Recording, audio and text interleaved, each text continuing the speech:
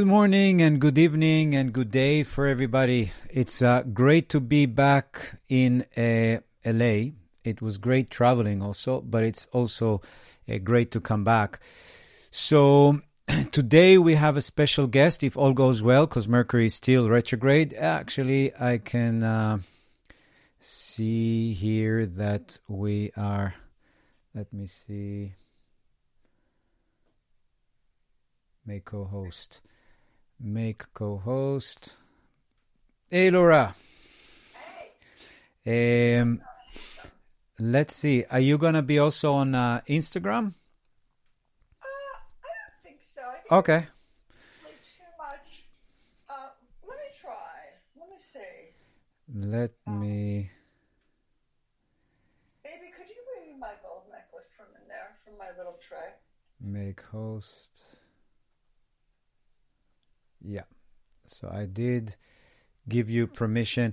So as we figure things out, just a few things, because first of you, some of you sent a lot of questions and things you wanted Laura to talk about. Of course, we have Laura Day today as our guest, as we promised. She has amazing books. Anytime I see somebody has any kind of activity in the 12th house, the 8th house, the 4th house, or anything to do with Neptune, anything to do with Mercury retrograde, I always recommend Practical Intuition, The Circle, How to Rule the World from Your Couch, The Crisis. All of these are best-selling books that Laura Day wrote.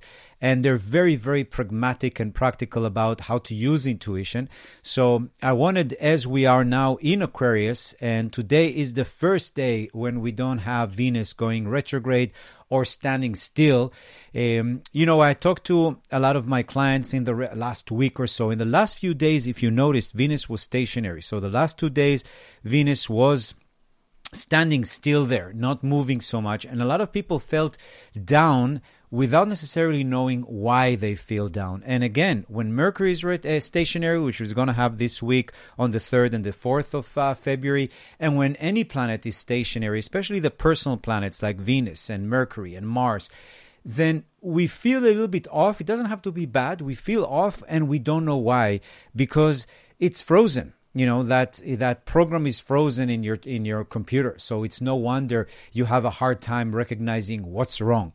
And one of the things that I really recommend to my friends, to myself, to my clients around this period of time, because it is kind of challenging in general, very objectively challenging. I mean, everywhere you go in the world, it is rather challenging. Two things to make sure that you are practicing. First of all, don't take things personally. It's nothing to do with you. That I took actually from a song that I remember that really influenced me, David Bowie's song. I think it's from Lodger, the record, or the record, I guess, Lodger. Don't take things personally. It's got nothing to do with you. So whatever is happening up there, don't take it personally. Wait, can I interrupt? Yes. Even weather has to do with me. I take weather personally. What Yeah. do you mean it doesn't have to do with me? Because, sometimes certain things happen because, let's say, in winter it's cold, like you just mentioned. In the summer it's too hot. You can't take it personally. Personally meaning that we think that something is happening against us. That makes us much more of a victim.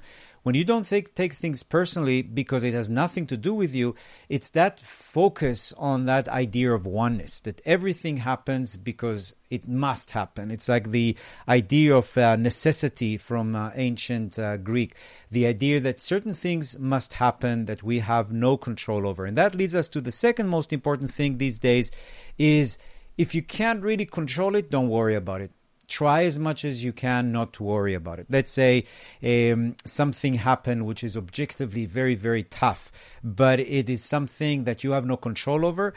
You can feel it, you can be aware of it, but you can't worry about it because that really is futile. That's like the 5 of discs in the tarot card. Mercury in Taurus. Mercury is drowning in like the quicksand of Taurus. So these two suggestions, don't take things too personally, even if it feels like everything is against us. And if you can't do anything about something, don't worry about it. And before we go into the main segment, because this week is a really busy, interesting week. We have the Chinese New Year coming. As a gift for the Chinese New Year, Mercury is going to go direct on already in February 4, but it's also going to be very strong in February 5. So there's a lot of really interesting things happening to us this week.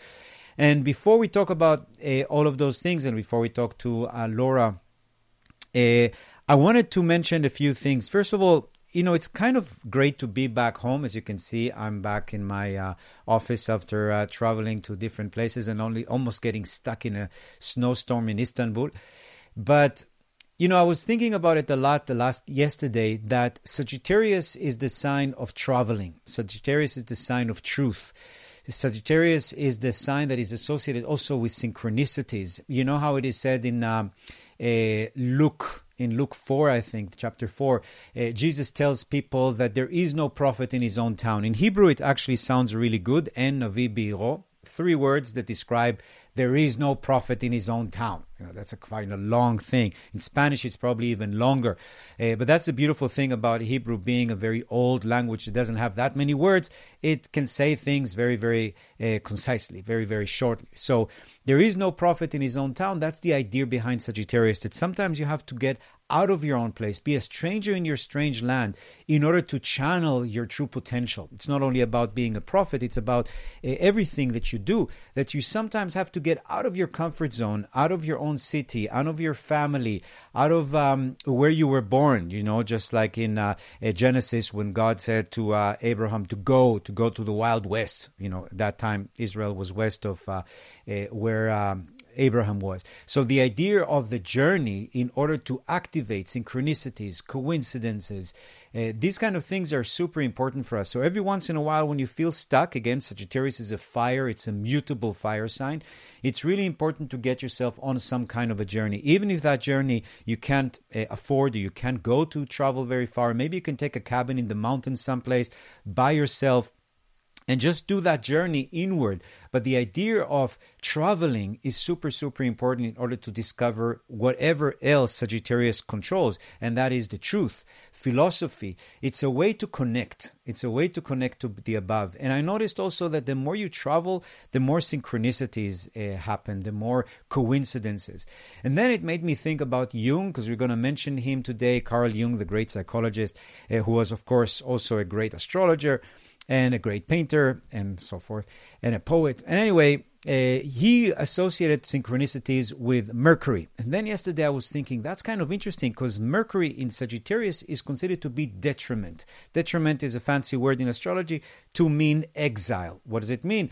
If Gemini is, Mercury is ruled by Gemini is basically ruled by Mercury, then Sagittarius, the opposite sign, is when Mercury feels in exile. But it's interesting, in order for us to experience synchronicities, we have to get Mercury a little bit more quiet, because Mercury represents the mind, it represents reason, it represents logic.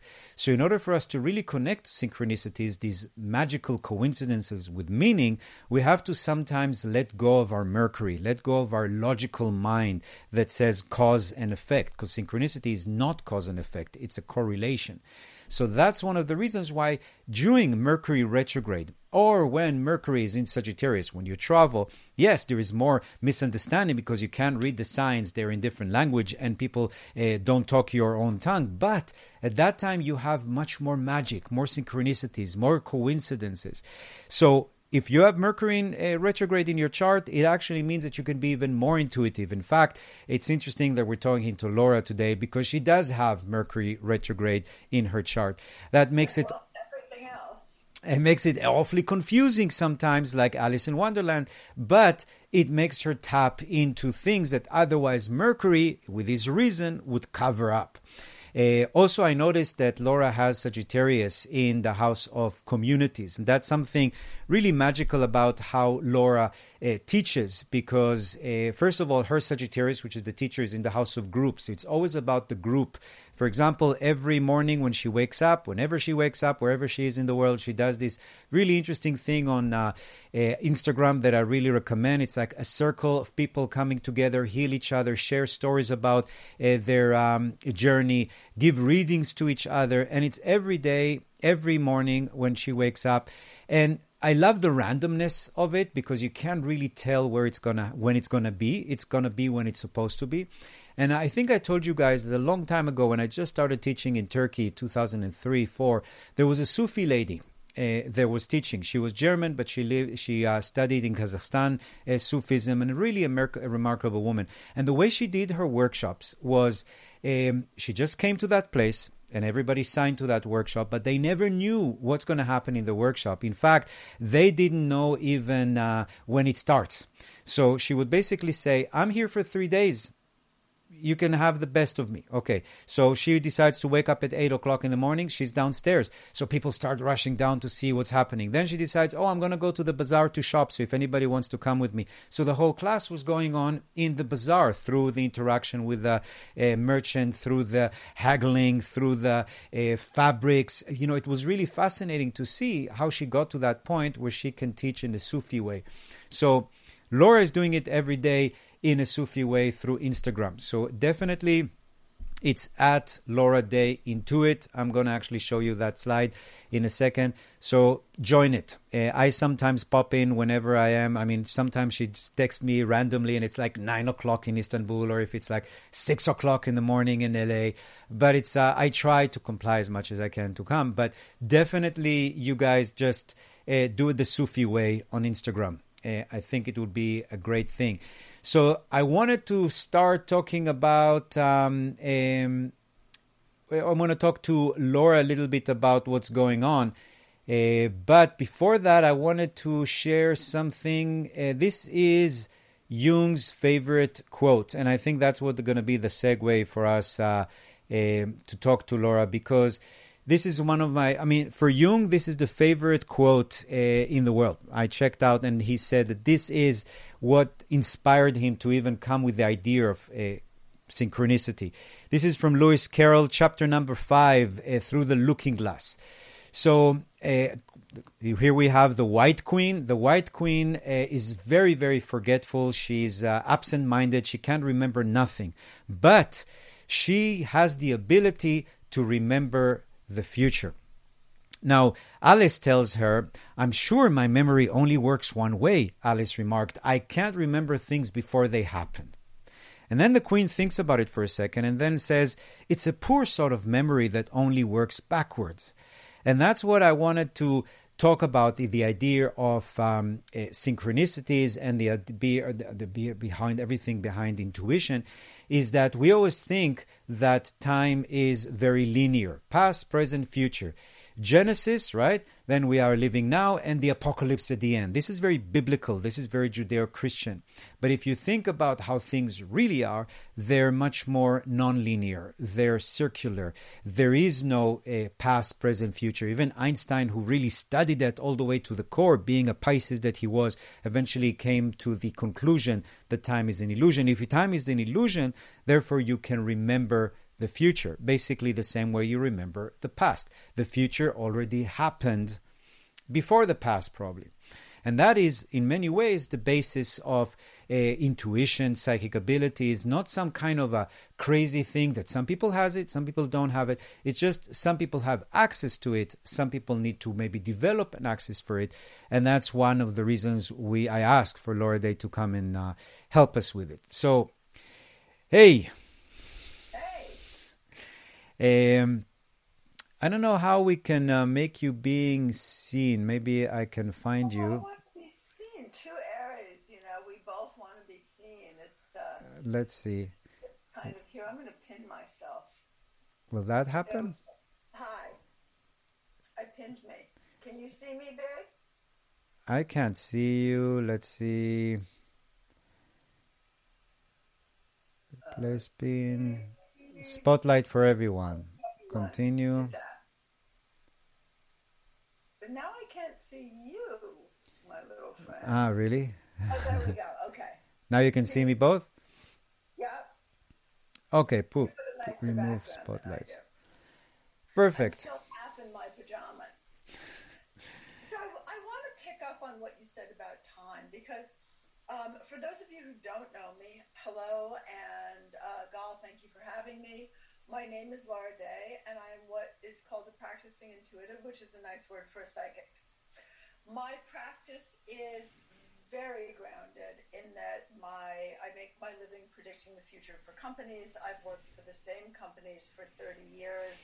I started as a test subject back in the 80s when the military and universities were really interested in how can we practically use intuition to be able to increase our success in our goals, which were mostly world domination.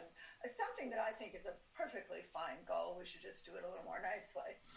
But so I stay with a very grounded practice. But I have, as I've gotten older, let my freak flag fly a little bit. So things I wouldn't normally talk to when my publicly traded companies would hear, I really do speak about with my circle, which is the name of my 4th out of 6 books, and the practice that I live every day. And my circle is my community. We are a group of people committed to share our intuition and healing, and often, during hurricanes, our money, our resources, our ideas with one another to create better lives and create a better world. So that's my orientation. It's not that I don't speak to dead people, it's that I look at it differently. Are they dead people? Is it some pattern of energy left behind, even though it's predictive? I'm a math and science nerd, and that's how I view it. And I actually think that it gives it a useful structure. The new book that I'm writing now is really about, we're all trying to be more spiritual. It's a multi-billion-dollar industry for something that we already are. If you think of spirit as energy, as that unity, as that oneness, we can't not be spiritual. The thing we're all having a bit of trouble with, and I'm going to speak for myself, but I'm assuming some of you are also having a little trouble with, how do we manage this life? How do we manage our relationships? How do we find our purpose? How do we create our goals? How do we predict in a way that we can fix it now so we don't keep walking into that wall? How do we revision the past and reorient that framework of self in a way that we don't keep meeting our history and our destiny? And so that really is the crux of my work. I want to speak a little bit about something that Gal touched on, which is time. I intuitively don't experience time as a continuum, and I think that that's true of many intuitives. We experience time as a place, time, the future, the past, other lives, other realities, other dimensions, all exist in what we would call, in our limited language and our limited perception, here. So in a sense, you can walk into your future, you can walk into your past, you can walk into being someone else, you can walk into another life. But in order to create, and my belief is that by creating as human beings, we actually evolve spirit. Spirit doesn't evolve us. To actually create, you need to define the point in space-time you're at, which is why mindfulness, which is not a meditative experience, it's simply being in you in the here and now, in the mixed bag it is so important. So if you experience time as a place, it means that yes, your future exists, but you can change it right now. And yes, your past happened, but even if it's a physical injury, you can change it now. And the most profound proof, and I'm all about proofs, because the only difference between psychic and psychotic is that your information is right. Otherwise, you're just off somewhere. One of the most convincing proofs for me is people who have serious, especially congenital illnesses, and they use their intuition and they use their group and they use their healing energy to heal it. And that is one of the most convincing proofs, because of course you can see, oh what? There was no way that this back could have straightened, and it did. Long ago, I was born in 1959, so when I was born, your genetics, that was it. It was your genetics. Lots of nature, a little nurture, but it was your genetics. Now, we know about epigenetics. We know not only does your experience right now affect your great-grandchildren, it also affects how your unique genes are expressed. So one of the most important concepts for me, and of course I make my living predicting, so this is a bit of an oxymoron, but one of the most important concepts for me that I use in transforming my life is the reality that all time is now. So when all time is now, you really, you don't say, oh, this trauma happened to me and I can't X, Y, and Z. The trauma is happening. And in actuality, think for a second, your trauma is not what's bothering you. The people who let you down, the people who abandoned you. It's how you re-traumatize yourself right now through your experience and through the habits that you have created to re-traumatize yourself that is actually the issue in your life. I want to warn you all ahead of time that I have very bad ADHD, so my husband always says, tell people when you're going on to a new topic or when you've totally forgotten what you were talking about, which would be right around now. So I think that but I'm going to go back to what Gal said about time, because that is what I remember. And time, having something in the now is a really important concept. One of the things I love about working with business is that you're telling them something that they have to act on immediately. Because often what people use intuition for, and it is the most devastating misuse, is to have a prediction so they don't have to confront their blocks and fears. Oh yeah, you'll meet Prince Charming in 2 years. Oh good, I don't have to deal with my anxiety or my relationship issues, and I don't have to shave my legs, or the nice thing about getting older, you lose all that body hair. But or it grows in different places. But it is really detrimental, because once again, time is a place. Life is a place, it's a point. And that point is now. Your next moment really could be your miracle, but it does take action.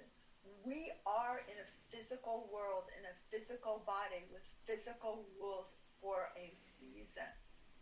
And there are so many ways that we as humans, as alchemists, can expand them. That's what we're meant to be, as alchemists. Plop, we're in this physical reality.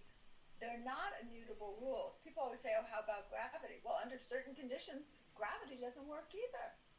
So part of being a human being is finding those conditions with which we can recreate a self, recreate our habits, recreate our moment to create a better future and to create a better world.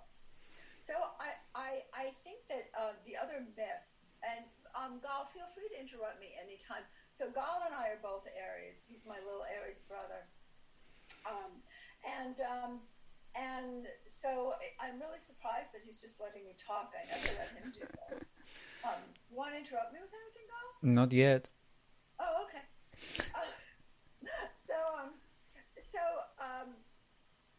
Of course, I've lost my train of thought now. Anyway, one of the things that I really want to give you are practical tools, and we're all looking to be more spiritual, which is ridiculous. That's like going back to the breast for your nourishment. You are spiritual. Spiritual energy is everything. The struggles you're having are human. We're also all looking to be more intuitive. That's also not such a good idea. You're incredibly intuitive. But the problem with intuition is the issue of psychic self-defense. And that's what I want to talk about a little bit, because we are all finding new ways to go out into the world. Listen, even if COVID never ends, we have found new ways. It will, don't worry. But we found new ways to interface. We are too porous. So before we talk about intuition, which is my topic, intuition and healing, I want to tell you that you are way more intuitive than you need to be. And as a matter of fact, your psychic screens are probably a little too porous. That may account for your weight problem, that may account for your anxiety, that may account for your depression, that may account for not knowing what you, embodied you, want in your life. That may account for a lot of self-judgments that actually may not be self-judgments, but someone else judging you, who you're hearing, who you don't give two rats whatever it's about, but because you don't know that it's from someone else, you take it as your own judgment. So a very simple exercise that I give my students is at any given time, especially when you're feeling off kilter, and most especially when you're regressed. When are you regressed? When you're falling asleep, when you're waking up, when you get a shock, when you're hungry, when the things that support your functioning are challenged, you go back to an earlier, less defended, less organized state of functioning. But those are also where kind of beginner's mind, where the cracks of eternity come in. But in those cracks of eternity is a lot of garbage. So when you feel regressed or not yourself, and someone remind me how to find yourself in the mess of all the intuition, take a moment to notice the conversations you're having in your head. Who are you dialoguing with? What's going on? And do you want to be having those conversations? Are those conversations productive for you in any way? They may be. The answer may be yes, but then if you're having the same conversation without a real world result, you might want to step back and get some intuition or some insight or some good intellectual input on how to shift the dialogue in a way that is a productive dialogue for you. Telepathy, mediumship is being able to become someone or something else. We're all born natural mediums. So when we're born, there is no I. Yeah, we have kind of the loose framework of our genetics and our basic needs. But there is no I. We are everything. We are undifferentiated from what's around us for the most part. Now, there's a big push in the last 20 years to make children intuitive. That's how you have psychotic personality disorder children.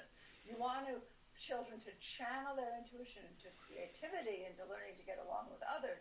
You don't want them to be able to go to a war zone because they hear the name of the country on the news, right? So on some level, we want to structure those intuitive skills. And again, when we're regressed, it's hard to do. Mediumship is all of a sudden you're feeling anxious. Why? I'm going to give you an example. I was falling asleep the other night, cuddled in my husband's arms after having had a wonderful shot of tequila. And I was drifting off into a lovely sleep. I woke up, bolt upright. Oh my God, is my son okay? Something horrible must be happening to him. I was filled with anxiety. 5 minutes later, I get a text, and he hasn't been able to board his flight in Frankfurt because he miscalculated how long his COVID test had to be. I completely misread it. I also didn't need to feel it. It wasn't helpful. Wasn't helpful to him. It's just more evidence of my mommy is too intrusive. He's 29. Didn't need to ruin my sleep because once I make that cortisol, it's in me for hours, so I had to actually take something to get to sleep. So mediumship demands that you keep a clean house. How do you keep a clean house? Back to your mindfulness. What do you feel like? And then really asking the question, who's in me? Whose depression is in me? My husband was hungry this morning. I hate eating during the day. It gives me a stomach ache. I ate 2 filled croissants. I now feel like throwing up. Yesterday was the International Croissant Day. It was. Oh my yes, God. so maybe the medium also, maybe you felt the collective croissantness of the world. But also, there was a question that people asked a lot is how do you tell the difference between fears and intuition? Let's say I have an intuition not to go to a party, but maybe I'm just afraid of being social right now. First of all, ask why. Intuition isn't a big brush. There are details in intuition. There are detachment. A feeling is not an intuition. Intuition is data. The minute you can actually have an emotion or a reaction to it, it's no longer intuition. Also, intuition, when it's functioning, is actionable. So intuition won't just kind of blindly make you not want to go to a party or make you feel afraid. Intuition will make you annoyed with the guy standing near the shrimp, and you realize that he is your company's competitor, and you could say something that could actually lose your job. I mean, it's detailed. Intuition isn't I'm going to die in a fiery crash. Not how intuition works. Unless you're going to die in a fiery crash on the plane you're taking tomorrow. Intuition is accurate, it's actionable, and it's unemotional. Otherwise, eat a sandwich. Otherwise, it's not intuition. It's, a low pressure front or low blood sugar, or, by the way, someone else's feelings. So my husband, which, by the way, he didn't tell me for almost a year probably after I met him. My husband is a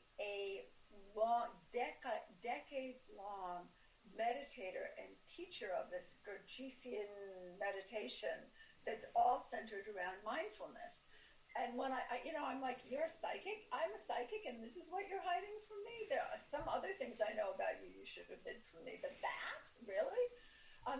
But it was right, because I really don't enjoy meditation.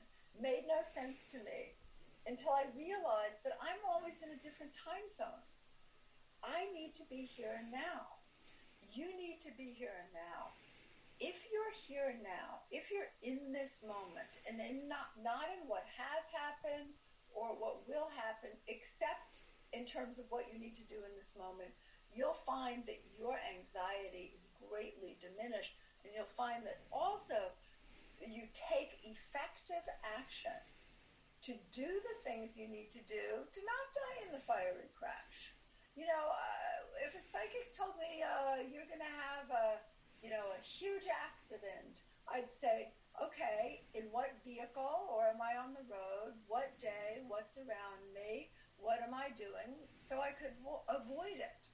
The idea of this concept that we're in a chess game that's automated, that's already been played, is I think has been disproven by people's efforts over and over and over again. If I thought it was written in the Akashic records and we couldn't change it, I'd just enjoy my food. Why would I bother wasting all this time, growing, predicting, responding, reorganizing the habits that I have from the past to create a future? Mindfulness in the moment, being in this point in space-time, and this is why we don't do it, having the obligation to be responsible in this moment for your well-being, which is your job, in this point in space-time, is the very best psychic self-defense and the best way to deal with anxiety. And, if you take a moment to look back, and I hate to say look, because look is only one sense, but experience back, allow your attention to flow back to some of the worst things that happened to you. If they hadn't happened, I bet most of the best things in your life wouldn't have either. We are mammals. We hate change. I'm a super mammal. I've had these same slip covers for 20 years. I mean, my husband's like, really? Could we please get something a little new? But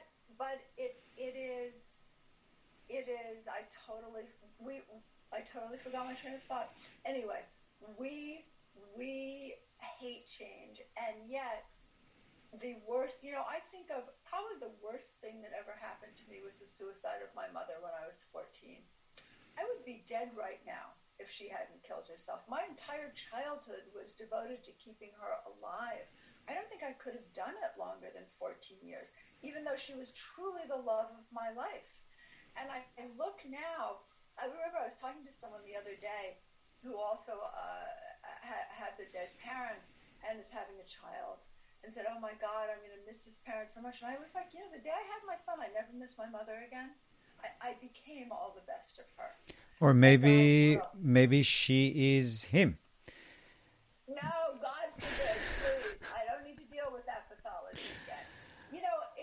It's interesting. I don't speak about this because I do work with publicly traded companies, but the just like all points in time, space are now, all your lives, all your relationships are now.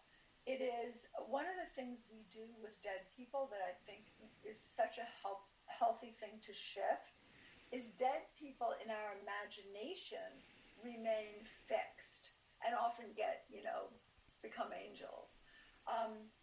When I actually look at someone who just lost a sister or a brother, they're often not saying, I'm at peace, I love you. They're saying, what? Right away you had to wear my favorite sweater? Like you couldn't have waited a week? You're still having relationships with these people. And maybe they are, repurposed as someone in your life.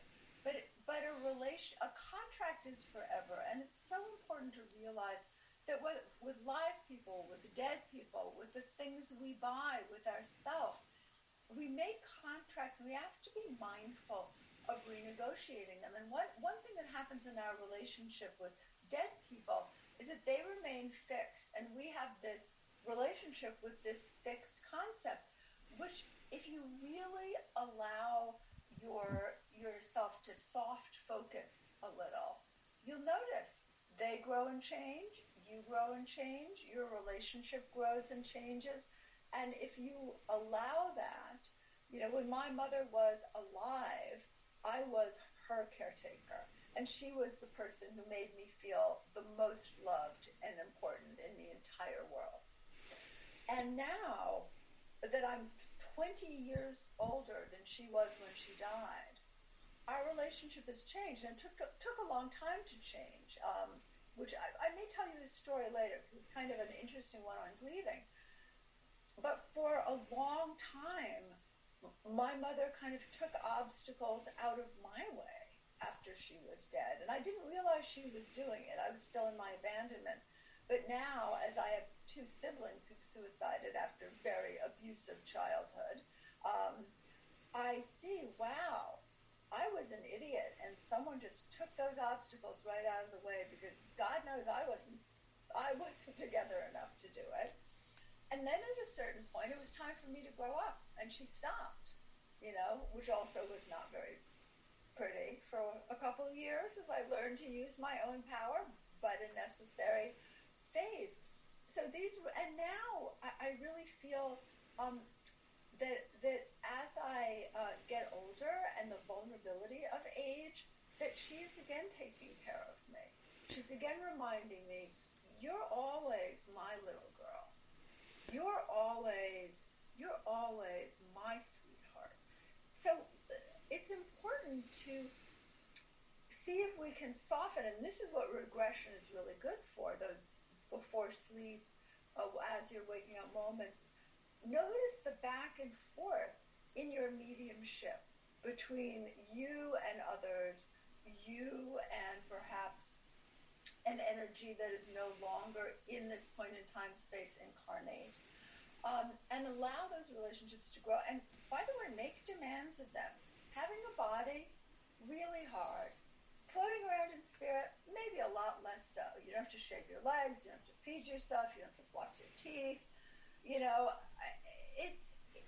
If you open your perceptions and allow yourself to be curious, you will find some very interesting surprises. The really quick story I wanted to tell was I have always seen what other people would call dead people. I have no idea, by the way, what that energy is. I have no idea if it's an evolving energy that's left behind or it's actually the spirit of a person. I have learned not to say, this is what this is. I can only say, this is how I perceive it, and these are the proofs that make it useful to me. That's my yardstick. Not if something is real, if something is useful. So if my belief in self is bullshit, that's okay, because it's useful to me. Is it useful? Does it help me function? Does it help me be of value to others? I have always seen people who other people would say weren't there, and a good psychiatrist probably would have prescribed meds for. Even as a small child, like to not wet the bed, there was a Native American who would wake me up and take me into the bathroom. My mother, who was the absolute love of my life. I mean, I was, in my day, in the 60s, 14 was prepubescent. 1973, when you were 14, you were not an adolescent yet. My mother and my cat were the loves of my life. And my father made sure to give away my cat. So she killed herself 2 days after my 14th birthday. And she was the only dead person I didn't see. I mean, people walk in a room, I see people around them. Not my mother. And I felt doubly abandoned. The suicide and not being able to perceive her in any way. And still being able to perceive all of these other entities. And I was really upset and really angry. And I come from a family of doctors, but that's not exactly the kind of thing you take to your psychiatrist unless you want to be institutionalized. So here I am, alone with this double abandonment. And quite a few years later, I saw her for the first time right before my car in Italy, back in a Cinquecento. I don't know if any of you know what those are. It makes a Volkswagen Beetle look like an SUV. Before the days of wearing seatbelts in Italy, I'm sitting in the front seat of a Cinquecento, and there's a Mack truck in front of me, driving in a rainstorm. I didn't know how to drive, but my boyfriend, who's ex-boyfriend now, who's still a crazy driver, I was in my early 20s, was driving, and all of a sudden my mother shakes me and says, "Put on your seatbelt," and I did. And my life was literally saved. They would have been spooning me off of the back of that Mack truck. And I'm like, oh, well, interesting. And I realized, and I had a couple other experiences all of a sudden within those years of my mother being very present in very practical ways. But it was moving for me because I really, missed my mother with an intensity that was just indescribable. And then I realized that if I had been able to follow my mother at 14, I would have absolutely followed her. That mourning is such an important process. Mourning is the dark tunnel between the womb and birth into our next reality. Whether, just as death is, so is loss. And that mourning was so important for me. And had I been able to communicate with her the way I could with everybody else, I would never have mourned. So that is that's my dead person story. That's my intuition story. And that is also why, don't assume that because you're not getting a printout every day of what's going to happen in the weather report and the stock market, that your intuition isn't working. Because your subconscious also works. You repress what is unbearable. I didn't see 9/11. We got into an apocalypse frenzy at my house, and we bought things like duct tape and took cash out of the bank and little bottles of water. We had a ball with it. And then when 9/11 happened, I was totally prepared. But if I had seen 9/11, it would have been a psychiatric issue and not an intuitive one. Same thing with COVID. I was living in London. My son was in LA. He would have hated being stuck with me if it had happened in London. I, of course, would have adored being stuck with him. But I didn't see COVID. All I saw was the market movements and the products to buy because I work for an investment firm. I was prepared for COVID, I suddenly thought, I should stock all my houses with toilet paper and paper towels and blah, blah, blah, and masks. And which, being a doctor's daughter, wasn't so weird to order a whole bunch of masks and gloves and sanitizer and Clorox. And I was totally prepared. Had I seen it, I would have really had a breakdown. Again, it would have been a psychiatric issue, not something that allowed me to be effective. Your subconscious, repression's a good thing. We forget. We'd all be raping and pillaging if it weren't for repression. Repression's a good thing. Your subconscious represses the intuition, all that spillover that would interfere with your functioning. The healthier your subconscious, the healthier your software, the more you repress. So who's in you? Who are you having conversations with? Where are you that's not your immediate environment? Because if there's not a reason for you to remote view or astral project, come home, get back in your own body, where you have work to do, where you can get up and edit your book or clean your kitchen or reach out to a friend. Again, really important to be mindful, and being mindful means being semi-permeable, means really being the master or mistress of your own non-local perception. And by the way, that's what intuition is. It's non-local perception. The reality is that your senses, those wonderful things with which you know you are alive, your senses are mobile in time and space. And sometimes that's really helpful. I mean, I make my living predicting the future, corporate spying, doing all of those things. But it's not always a helpful life skill. And that's why often, what is the archetype of a psychic? It is someone in a muumuu, in a fifth floor walk-up with 17 cats, living on, with a dusty crystal ball, living on Oreo cookies. Because how many of us know that knowing the answer actually gives you zero? It's being able to effectively engage with that awareness and in a way that is adaptable with your outside world that actually creates a life. And one of the things I do in boot camp when I train intuitives, but I'm saying I am not training you to sit on your crystals and not be effective. I'm training you to provide a service in an ethical way with predictable boundaries for a decent income that you can actually live on. And by the way, that starts with basic self-maintenance, mindfulness. That's what it starts with. So I'd love to take your questions, and please don't feel that you need to be polite, because I'm an Aries and I love locking horns. So yeah, if you have any questions, you can put it in the chat. Yeah, I'm looking. I don't offer private. Okay, I'm looking at some of them. I don't offer private sessions, but what I do in boot camp, not only do I train intuitives, and they're evidence-based intuitives. They're not going to tell you about your angels or your fairies or your spirit guides. Although they'll do dead people for you if that's what you want. Some of them, I try to train them out of that just because it puts them in a sector of society that unfortunately is still labeled weird. But not only do I train intuitives, but I certify them. And when I certify them, it means I retest them at my own expense. I do not charge them for it. I don't take any portion of their earnings. I mean, I feel like I'm the crone now.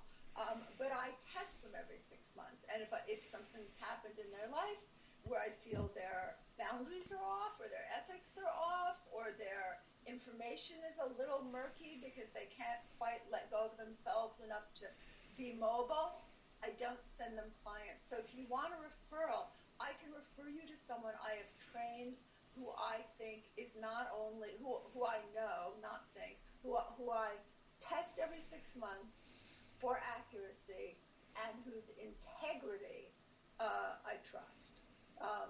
I have worked for the same companies for 30 years, and I think one of the problems with all of these systems you learn about, Reiki or the blue intuitive blah blah method, is that when you're competing with your own students for clients, you're not really able to give them anything.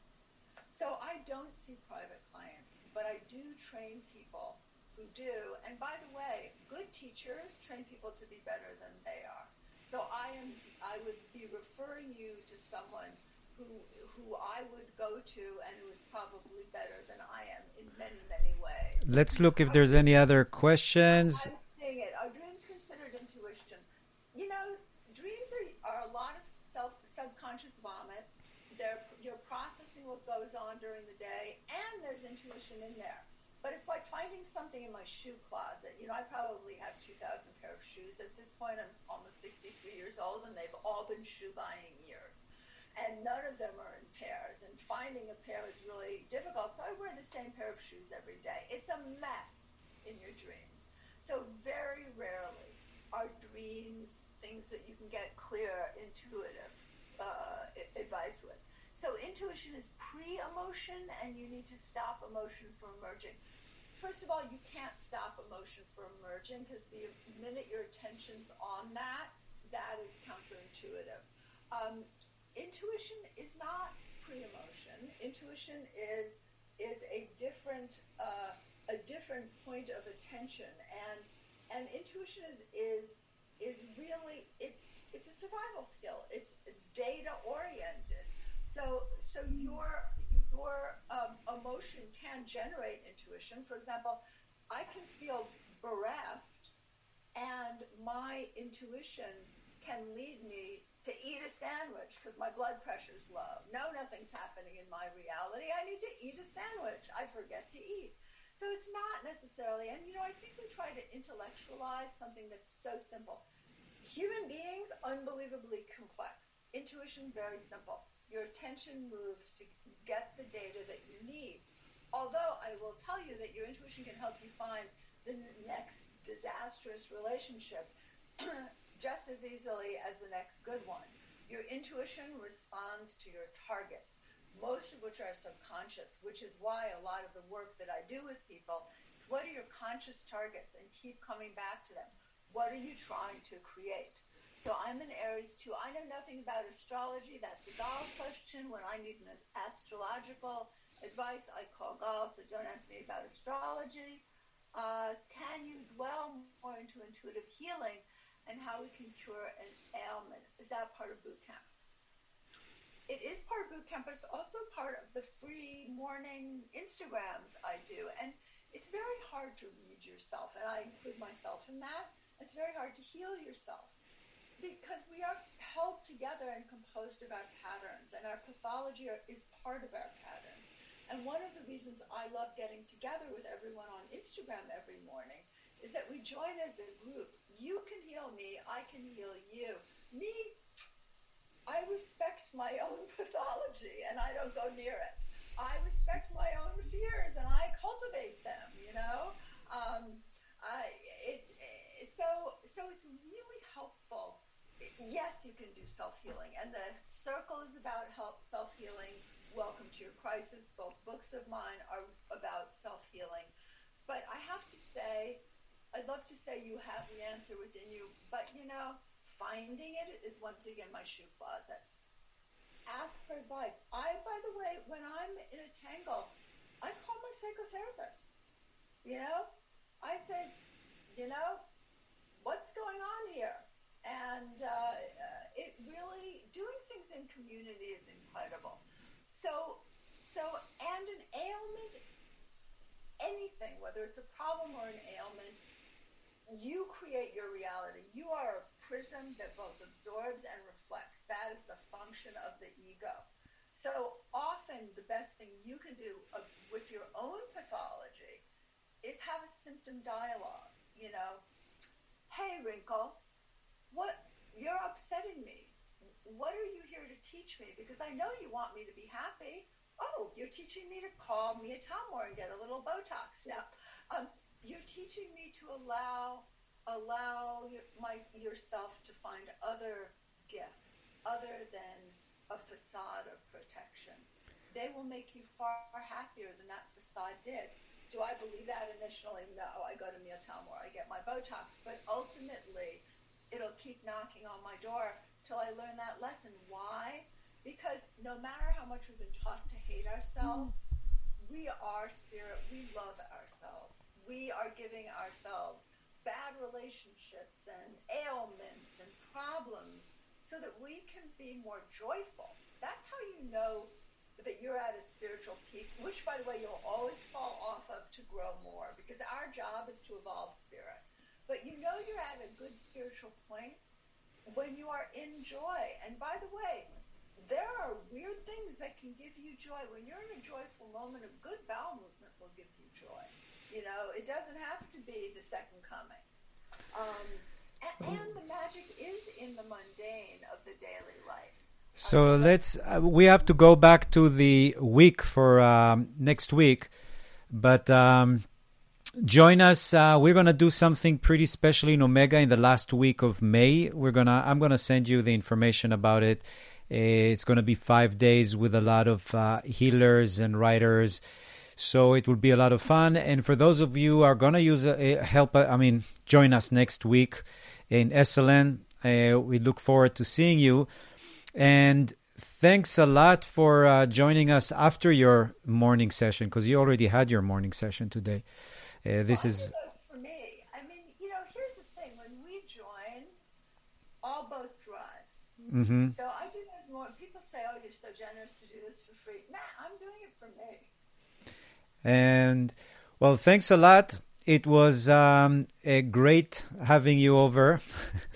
And I'll see you, I guess, next week for a whole week. And I hope you guys, some of you can join us. And the mornings at Laura Day Intuit, you have to get it. And the books, definitely check out the books. Go to her website, lauraday.com.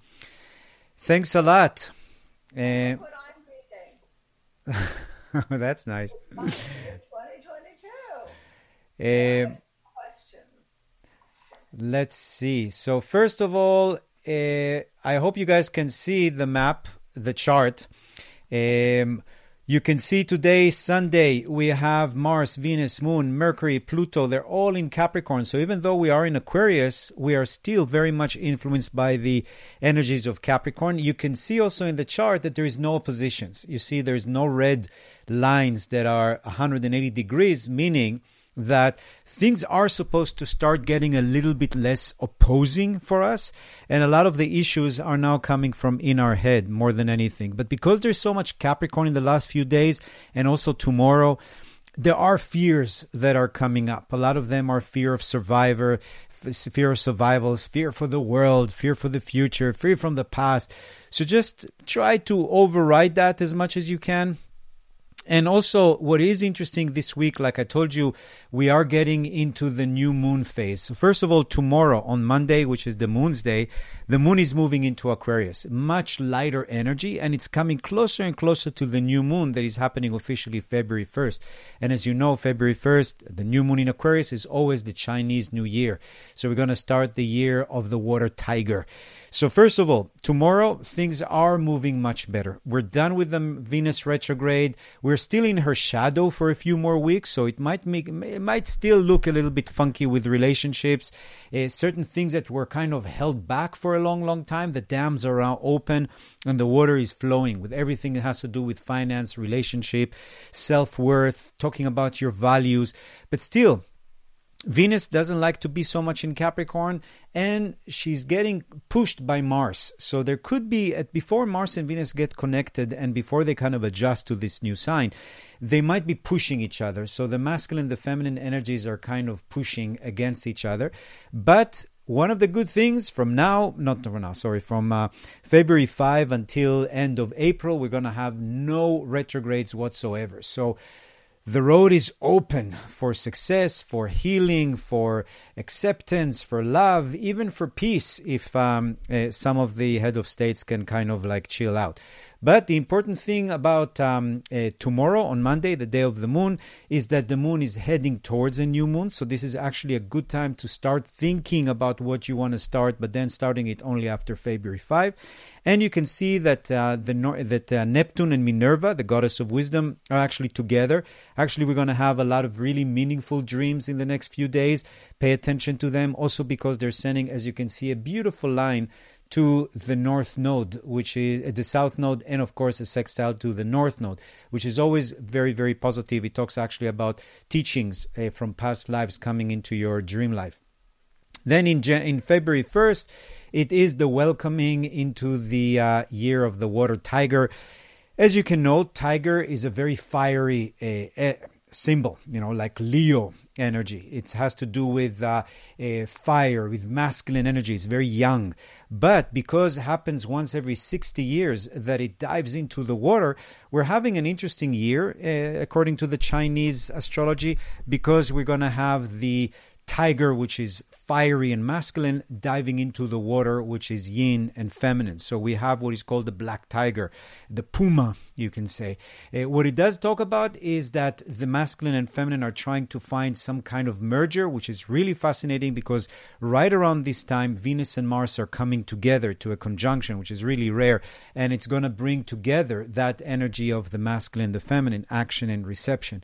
So this Chinese New Year, starting February 1st until January 31 of 2023, is a year of action, but coming out of emotion. So everything we talked about with intuition that Laura talked about now totally makes sense for our next year because, like she defined, intuition, it's about what are you going to do about it? It's not just about getting some kind of an image or a fear of something that's happening. It's more action that actually leads to a realization. It's very similar to what we talked here about, I think, in the past, that when I studied psychology, they did this experiment with people if they like oranges or not, and they asked them to fill a form whether they like oranges or not, and most people didn't want to commit to that, I love oranges. But then when they interviewed them and asked them how many oranges or how much orange juice you drink every week, suddenly people that didn't know that they loved oranges says, oh, I guess I really like oranges because I drink them all the time or I eat them all the time. Same thing with intuition. Oh, I guess I'm getting a lot of masks and I'm getting a lot of toilet paper. I wonder what's happening. Oh, all right, there is a pandemic. So sometimes our action lead us to realization instead of, oh, there's going to be a pandemic. And like Laura said, instead of freaking out and probably getting disabled, it's the opposite. Your action leads to the realization. After all, we are not people trying to become spiritual. We're spiritual beings trying to learn how to be humans because that's our lesson in this lifetime at least. So that's very much learned in the next year. It's action and reception, meaning intuition, but have to do with moving with that intuition, doing something about intuition, being active, leaning towards it. And that is starting on February 1st. The February 1st new moon is not the easiest one, just because you can see Saturn is lurking between the sun and the moon. So it's a good time for making decisions about what you want to work on, but giving yourself long-term projects so that you can actually officially start on February 5 when the Mercury goes direct. But you can start thinking now for 4 or 5 days, what are your long-term project? Even if it's longer than a year, then you can break it down into little missions that you can reinforce yourself every time you accomplish. So again, new moon in Aquarius means a new beginning. Aquarius is all about hope. Aquarius is all about manifestation of wishes. So it's a perfect time to decide what is it you want to work on in the next year, at least until January 31st, 2023, but only start working it on February 5. Then on February 2nd, we have the moon moving into Pisces, very intuitive, very like intuition, mysticism, dance, yoga, meditation, everything that has to do with flowing with the spirit world, because we're going to have the moon in Pisces, Jupiter in Pisces, Neptune in Pisces, Minerva in Pisces. Great energy. And in that, Capricorn is almost like a grail that is able to contain the holy water that is going to come to us on February 2nd and February 3rd. So you can see Mercury is still stationary, very close to Pluto. So be careful what we say. Some of the things we say might be a little bit too intense for some people, a little bit too sharp. So just be a little bit more careful with that. But again, there's still no oppositions between the planets. It means that we're not caught between two forces kind of pushing us and pulling us. We're actually able to be more centered, which is the greatest gift of no opposition. And also, if you're giving birth to a baby, your child is not going to have opposition in life. Not too bad. February 3rd, we're starting the Mercury stationary. Again, Mercury stationary, February 3rd, February 4th, Thursday and Friday. These are the times where we're going to be stuck, feeling like we can't move. The program is stuck. Remember, in Mercury retrograde, things get off. When Mercury is stationary, it's like the computer freezes. You can't really do much. One of the things that you could do during that time, because our thoughts are very slow, is to be able to kind of like reach out and move them around and decide which thoughts you don't want to deal with anymore. Like Laura talked about these conversations we have in our head that are completely not very useful, especially if these are not conversations that are creative, but conversations that are loopish, like she mentioned, things that repeat themselves. So these conversations could be stopped during the Mercury stationary, because Mercury stationary, it's almost as if we can get a printout of all of our thoughts, even the annoying thoughts, and then we can say, you know what, this thought pattern, I'm going to edit. This conversation, I don't want to have anymore in my life. So because it's Mercury in Capricorn, has to do with pattern, breaking away patterns, that is a great time to basically break patterns of ways of thinking. Again, it's going to be February 3rd, Thursday, February 4th, Friday. We have still in February 3rd and 4th moon in Pisces, which is great, again, for intuition. Especially on February 4th, the moon is going to be touching Minerva, the goddess of wisdom. You're going to meet some wise woman. Maybe that's the best day, February 4th, to do Laura Days as morning sessions. Or maybe I can predict that the morning session on February 4th is going to be brilliant, because the moon is going to be touching Minerva, the goddess of wisdom, and very close to Chiron, which was the great teacher. So that position is going to make the moon feminine energy flow very much with a lot of wisdom, especially mystical wisdom. And look at this beautiful triangle also forming. But the interesting thing about February 5 is that we are at last free of the retrograde of Mercury. It's been a long time with the shadow of Mercury and then the Venus retrograde. So we're done. So now from February 5 until the end of April, great time to achieve things. Great time to reboot your everything that you thought about trying to accomplish this year. Again, still no opposition, so that's really, really good. So, sorry that we had a little bit longer. I wanted to again thank Laura Day for spending time with us today and giving us all of these great suggestions about intuition. Thank you very much, and have a beautiful, beautiful week. Happy new moon, happy new year, and great to be back in the same continent again. Thanks a lot.